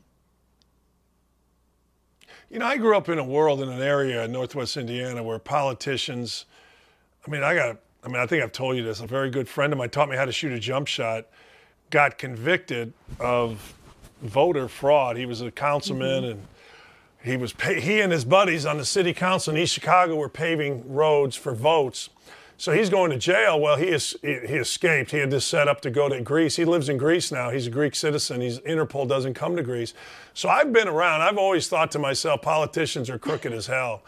I've never wanted, and I never cared about a politician's morality. Now, that may make me weird, right? I understand. Trump was a pig. Mm-hmm. We know that. But the policies were pretty good. And in my background, I think they're all pigs. Like, I go back, if you put a compilation together of Joe Biden, like they did with Joe Rogan, of the racist things he said, people would be like, people that can think, would be like, what the shit did we elect? Right? So I don't need the moral part of a president or a politician. That's just my background. Others might, but I don't. You know what I mean? That's interesting because I used to. Like, that used to really matter to me. And, like, the whole Clinton thing, like, how could he, like, this is so immoral, this is so wrong, blah, blah, blah. And I think as you get older, so you were exposed to that as a youngster, and I obviously wasn't. Yes. So it was like, no, he has to be a good person. And like JFK was the most amazing man ever, and, you know, so righteous and good and moral, then you like find out all these shady things he did. So yeah, I think if you operate from the standpoint of they're all corrupt, they're all morally bankrupt, they're all probably philandering pigs. Okay, but what's the policy? There's a great line, I think it was going around during the last election, and it was like, just remember, a vote is not a Valentine. This is not a person you're going to go on a date with or be best friends with. This is the person that's going to lead this country and whose policies are best for this country. And that kind of that allowed me to get over my, like, oh my God, I'm going to vote for Trump type of thought, right? It was like, shit. But it's not a Valentine. He's not somebody I'm going to be friends with or be with. It's somebody that's going to put the best policies in place to help this country. And yes, so it is important to think that. And I think once you do realize that they're all checkered backgrounds and done some shady shit, it's why they're there for so long, which probably that needs to change too, right? Like, we need term limits. It's insane when you see like Feinstein and all Pelosi and all these people who are like walking around their grave and have been there since they were 20, and it's like, well, no wonder nothing ever changes or gets done, or and then there needs to be term limits, and that needs to be changed, and 100%, because if they're all going to be crooked, at least we could rotate them through a little quicker. I think I was like 10. And my dad's good friend came to our house, and I could tell my dad was like, what are you talking about? You know, not an argument. Well, I asked my mom later. My mom knew that I always read the newspaper front to back, and I like to know. She goes, okay, I'm not going to say the guy's name because he's dead, but Mr. So-and-so was here to try to get your father to sign up the empty lot as a people's place so he can get votes from the empty lot. I don't know how he did it, you know what I mean? But the empty lot was going to be there was going to be like 3 votes for him come out of the empty lot. And my dad told him, look, we don't own the empty lot. The Melhams do next door. So my dad's best friend running for city council in Gary wanted to get the empty lot next to us as sign up somebody for bullshit votes. You know what I mean? So I've always been like, these guys, everybody's shady. Get them out of my face. Voter fraud is nothing new. A-Dubs is my favorite interview of the week. Thanks for starting my No, Wednesday, and that's what, it astounds me when people go, there's no such thing as voter fraud. Yeah? Look up East Chicago, Gary, Indiana. Are you crazy? Tale as old as time. Oh, my God. When a guy's living in Greece, he skipped out on his own birthday party the night before sentencing. He was going to be in a federal jail in Minneapolis. Nobody knew where he was. He actually called my radio show about 6 or 7 years ago. Daddy, we're here in Greece. I said, I don't know who this is. I don't know, you know. That's insane. Thanks, A-Dubs. Have a great rest of your day. It's great. You too. That's Allison Williams. I'm telling you, the world owes Allison Williams an apology. I got stories, people. Man, you can look it up. Frankie Colensis. Love Frankie Colensis. Head coach at Highland High School and city council member in East Chicago, and look him up. They didn't put him in bail. They let him free before his conviction. They had a party for him. He didn't show up at his own party. Didn't show up at sentencing. Next thing you know, he's in Greece. Interpol does not come and extradite Greek citizens in Greece. So people that tell me, well, there's no voter fraud, where did you grow up? There is in Gary, Indiana. There is in South Chicago. There is in Hammond. There is in East Chicago. We'll be back. It's always fun. It is. It's always fun with A-Dubs. All right. I want you to do this if you get a chance today. I'm sure some of you are working and you just kind of have me on secondary. My guys on the YouTube chat, it's time to make some money today. It really is. It's just time. And the way you make money gambling is not bet on every goddamn thing. You don't. You just don't. But what you do, my friend Bart Fox would have laughed and said, you said do. Anyway, what you do is you find a game or two that you really like. You're going to think this is very odd, all right? You're going to think this is very, very, very odd, all right? Maybe the game of the day, I'm going to go through the Big Ten tournament, which starts today here in Indianapolis. Maybe the game of the day is Nebraska and Northwestern. Now, I got to tell you, you're going to think this is crazy, and if you do, it's only because you really haven't paid attention. But there's no hotter team in the country right now than Nebraska. I don't know of another team, maybe North Carolina, I haven't looked it up, but I don't know of another team that has won. Now, I just want you to think about this, that has won 2 straight road games against ranked teams on senior nights. 2 straight. We did that at Bowling Green to win a championship in 2000, and it is difficult. We beat Marshall at home to win the championship in the previous game. We beat Akron at both 20-win teams. It is hard, and Nebraska did that. They went into Ohio State and won, and then they went into, Wisconsin and took away a outright Big Ten title for them. So this game is interesting for a variety of reasons. Last time I watched Northwestern, I thought they looked pretty good. I think Chris Collins is a really good coach. I think Chris Collins is in such a tough league. He's got the bottom feeder team in the league, no matter what they've put into it, and they have put in a lot to Northwestern basketball. Chris got him in the NCAA tournament a few years ago. I said that he should have left after that. I understand why he didn't. I totally get it. But this game at 6 o'clock Eastern time tonight is going to be sensational. The McGowan's guys are back. Bryce McGowan, the leading scorer, was hurt, and he's going to be back tonight. But let's go through a little bit of what both teams have done. Now, I only go back over the last 5 games. Now, here's what Wisconsin has done. Starting with going to Northwestern, it was a 12-point win at Northwestern the last time these two teams played. And that wasn't that long ago. That was on 2/22/22. Northwestern played really well. All right? Then they went to Iowa and lost a fairly close game, 10-point game. Then it started at Penn State, a tough team to play at because it's like a tomb. No, Nebraska won by 23. Now understand this, Nebraska on the road had 3 games to end the season, and this came after the Nebraska athletic director, God dang it, he played for the Colts, I can't remember his name. But anyway, he said they were going to have the coach Fred.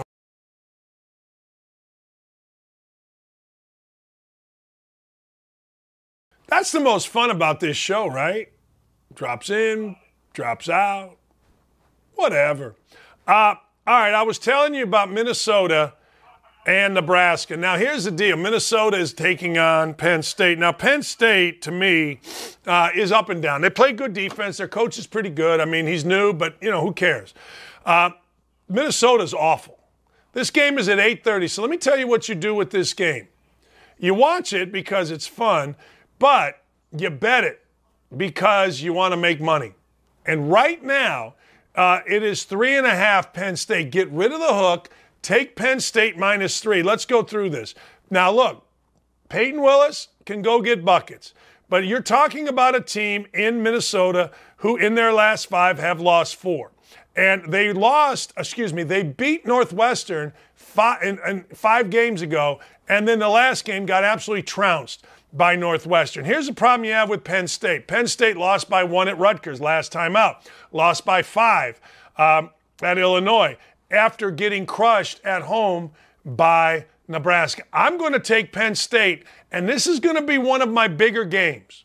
I'm going to play this one pretty big. I do not like Minnesota. I think Penn State is still competing. I think Penn State is still trying. I told you yesterday about Louisville, and I could not have been more wrong in the first half. When the game settled down, Georgia Tech beat the brakes off Louisville in the second half, but hey, we lost the bet, no excuses. I feel real strong about this particular game. I think Minnesota stinks. Look, Ben Johnson is going to do a good job. He's a Minnesota guy. He'll get the players to stay. Our toes will be tapping, all that kind of stuff.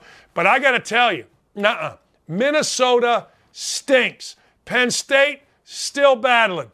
Take Penn State. All right, let's go through another one. Butler at Xavier. Now, Butler at Xavier is interesting as we move to the Big East. Yes, the Big Ten only has 2 games. Butler and Xavier. Let me tell you what's at stake here.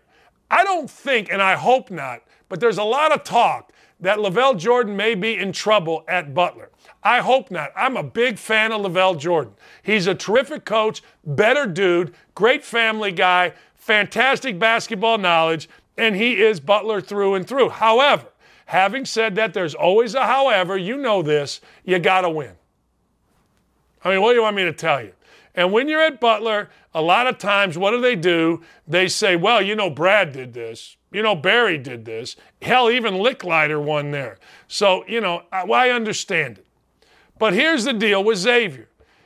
Xavier is in a little bit of the same situation, except Xavier needing a win at 18-12, 8-11 in the league, needing a win to go to the NCAA tournament.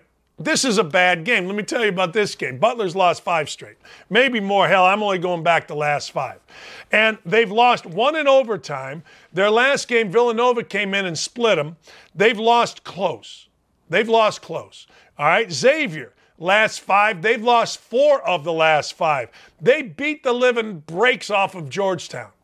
Now, a lot of people at Xavier, and I love the Xavier coach, Travis Steele. I hired him at Indiana.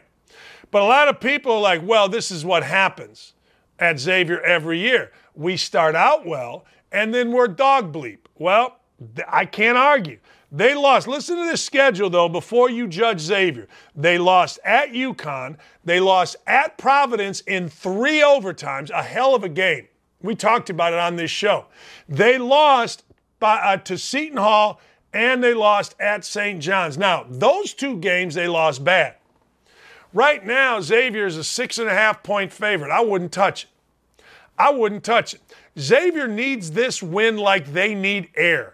And sometimes in the first game of a tournament, the team like Butler, who has literally nothing to play for, they play loose. The team like Xavier, who has to win this game. Like they don't kind of sort of have to win this game. They gots to win this game. Do they have enough to win this game? Of course they have enough to win this game. Look, Xavier's a good basketball team that hasn't played well. I mean, that's the best way I can put it. You know, Jack Nungy came over from Iowa. He's a good player. Colby Jones, Paul Scruggs has been there forever, and I mean forever. They've had Fremantle's been there. He's been a good player, but they just haven't played well down the stretch. My advice to you, sit this game out. Sit it out, hang out, enjoy another game. But I'm going to give you a preview of the Big East, DePaul and St. John's. Now, everybody tells me the coach at DePaul is the right guy. He's going to get it done. God, I hope so. Look, I grew up in Northwest Indiana. Notre Dame, Marquette, DePaul. Those were the teams. I mean, DePaul was great back in my day. Teddy Grubbs, Terry Cummings, Mark Aguirre, Skip Dillard, Randolph. I mean, are you kidding me? Those were the teams. Those were the dudes. And so I've been wanting, number 1, to be the head coach at DePaul my whole life. And number 2, I want DePaul to get good. Now, they got a little bit good when Pat Kennedy had the whole ATM thing going where players could just walk up and take out money from an ATM, allegedly. That was when Quentin Richardson was there. Who knows? I don't know. But I do know this. I want them to be good. I don't know if they're good. But I know they're playing in the Big East against a St. John's team that I have seen enough to know couldn't be really good. Like St. John's is one of those teams. They're not necessarily playing for an NCAA tournament bid. They're 8-11 in the league, 16-14 overall. So they're not going to be one of those uptight teams. But I will say this, St. John's got some guys that can go. And like all these teams playing in the first round, the last 5 games have not been nice to St. John's. They're 2-5, 2-3, but they have been good to DePaul. DePaul, listen to this, last time out, lost at UConn by 7. All right, but they beat the living hell out of Marquette. They beat St. John's at home a week ago. I'd take DePaul. Give me the 4.5 in this one, and my toes are going to be tapping, ladies and gentlemen. I ain't messing around. Why are we messing around? I ain't messing around. Are we trying to win? I think we're trying to win. Hey, Dan, why aren't you telling us about Syracuse and Florida State? I'll get to it. Relax. I mean, I got 10 more minutes of show here. What do you want me to do? Give you my A game? All of it? Right now? No. This show's too good. You got to hang in there with me. Okay.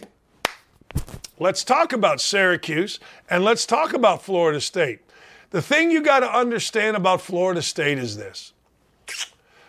Florida State lost a bunch of players. I mean, Leonard Hamilton is battling through. But you know who don't care about that? Nobody.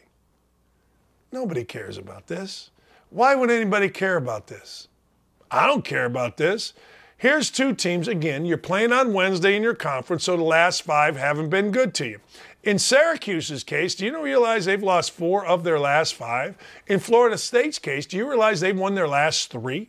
Let me go through this just a little bit for you. Syracuse lost at home to a Miami team they never should have lost at home to, or they never would have lost at home to in the past. Syracuse had a chance the game before to win a great road game at North Carolina. They lost it in overtime. I watched that game. Syracuse was right there. Game before that, they got demolished at Duke, and they got demolished at Notre Dame. Their last win came in overtime against Georgia Tech. This is a bad Syracuse team with a bad vibe to it. This game's at noon. I'm all in on Florida State in this game. Florida State's given 2.5. You know what I would do with that hook? I would tell that hook, adios, hook. Florida State has played enough against teams against Jim Boeheim teams. Let me go through Florida State. So Florida State, their last 3. They beat Virginia at Virginia. Now, you say, well, Virginia stinks. No, they don't. When you're playing college basketball, you go into Virginia and win, that's a hell of a deal, man. I mean, that's a hell of a deal. You don't just go into Virginia and win. I mean, the record for Virginia in Virginia has got to be like 90% wins in Paul Jones Arena or whatever the hell it's called. It's just got to be. I mean, don't at me about it either, people. It has to be. So at the end of the day, I'm saying that's a big win, and I'm also saying there's a bad vibe going around Syracuse right now. I don't know what it is, but I don't like it. I'm going to take the 2, and I'm going to do it right in front of you on my app. I'm going to take the 2. I'm going to take Florida State, and you know what I'm going to do? I'm going to get my day off to a wonderful start. Make no mistake. Syracuse can put the ball in the bucket, and putting the ball in the bucket makes them dangerous. Why do you think they're always winning this time of year? They put the damn ball in the bucket. But if Buddy Boeheim ain't doing it, I don't know who's doing it. And I'm all about the vibe. And I hate to bet, I do. I hate to bet against Syracuse because I am a Jim Boeheim fan. Jim Boeheim was so great to my wife, I can't even tell you, when she was a softball coach at Syracuse. All right, let's move it on. Steve Forbes, the coach at Wake Forest, got himself a contract extension. And in this day and age, you know what? Players actually pay attention to that. They do. I could not have for 17 years told you what I made at Indiana, told you what Bob Knight made at Indiana. We didn't know. Now everybody pays attention. Well, here's the deal with this game. Boston College has already played a game. They won yesterday. Now, people that don't know will say, well, they're tired. They ain't tired today. They may be tired if they win today and got to play again tomorrow, but they ain't tired today. This is going to be a hell of a game because I think Boston College has a little bit of a vibe to them. Earl Grant's done a really good job there. Like, I'm not saying the record shows it, but when I watched them yesterday, I got to tell you, I was kind of all in on Boston College. Here's your problem. Wake's pretty good. Like, Wake is no joke good, And they have a coach in Steve Forbes that knows his way around it. And I mean, when I say knows his way around it, really knows his way to get teams ready, knows how to get through tournaments. You know, East Tennessee State, I think, is where he was. I can't remember. Alondes Williams is not a good player. He is a great player.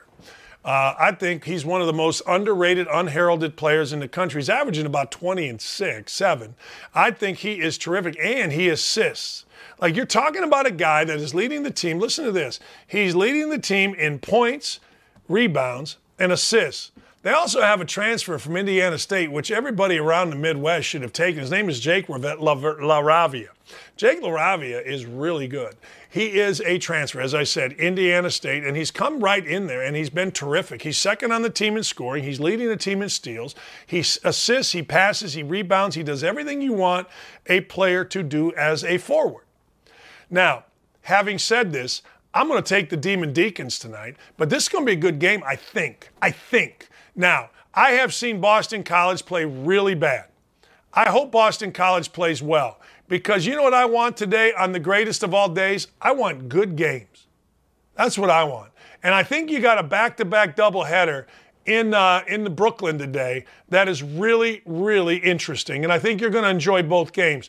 I'll take Florida State and I'll take Wake. I'll take them both on the money line, and maybe we do a little parlay just right there. Louisville, Virginia. Louisville played well. Louisville played shitty in the second half. I'm going to take Virginia.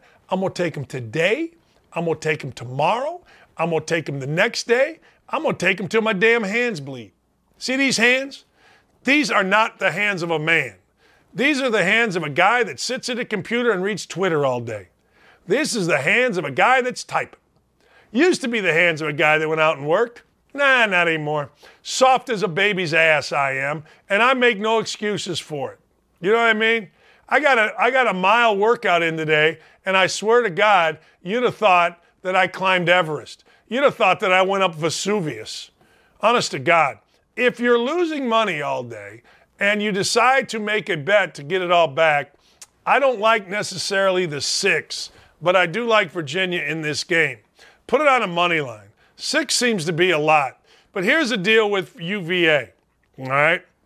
UVA is one of those teams that you never want to bet against. I don't care what they've done. I don't. Louisville played great yesterday. Louisville won 84-74. They were up, I thought it was 20-17 in the first half. Had that game gone another 5 minutes, it might have been tied. That bodes well for Virginia. Louisville, to me, they've got talent. They've got guys, but they haven't had leadership at all from the get-go. Nothing. Like, people can blame Chris Mack all you want, but all of a sudden, Chris Mack didn't get to Louisville and forget what the hell he was doing. Chris Mack had guys that are, like this Williams kid, he had 14 last night, didn't stand up for his coach. Gerard West, he had 20. He's averaging 6, but he had 20 last night. That's not going to happen again. I rescind. Take Virginia and take the 6. All right, here's the deal. You can get more of this. I want to thank everybody who's been on the YouTube chat, everybody that's been on the Twitter chat, all my guys, Ryan behind the scenes, and of course Dylan for sending me the homework. This is the greatest day.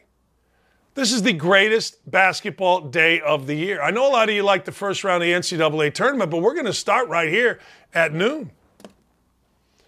Anyway, have a wonderful afternoon. If you want to hear more of me, all you've got to do is go to 1075 The Fan, 1075thefan.com. Our station has you covered. The Big Ten tournament.